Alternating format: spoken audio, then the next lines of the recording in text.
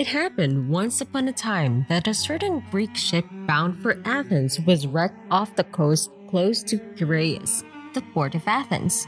Had it not been for the dolphins, who at that time were very friendly toward mankind, and especially toward Athenians, all would have perished. But the dolphins took the shipwrecked people on their backs and swam with them to shore. Now it was the custom among the Greeks to take their pet monkeys and dogs with them whenever they went on a voyage. So when one of the dolphins saw a monkey struggling in the water, he thought it was a man and made the monkey climb up on his back. Then off he swam with him toward the shore. The monkey sat up, grave and dignified, on the dolphin's back. "You are a citizen of illustrious Athens, are you not?" asked the dolphin politely. "Yes," answered the monkey proudly. "my family is one of the noblest in the city."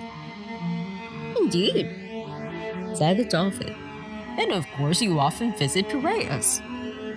Yes, replied the monkey. indeed I do. I am with him constantly. Piraeus is my very best friend."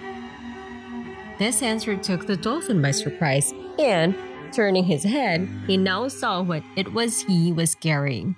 Without more ado, he dived and left the foolish monkey to take care of himself, while he swam off in search of some human being to save. One falsehood leads to another.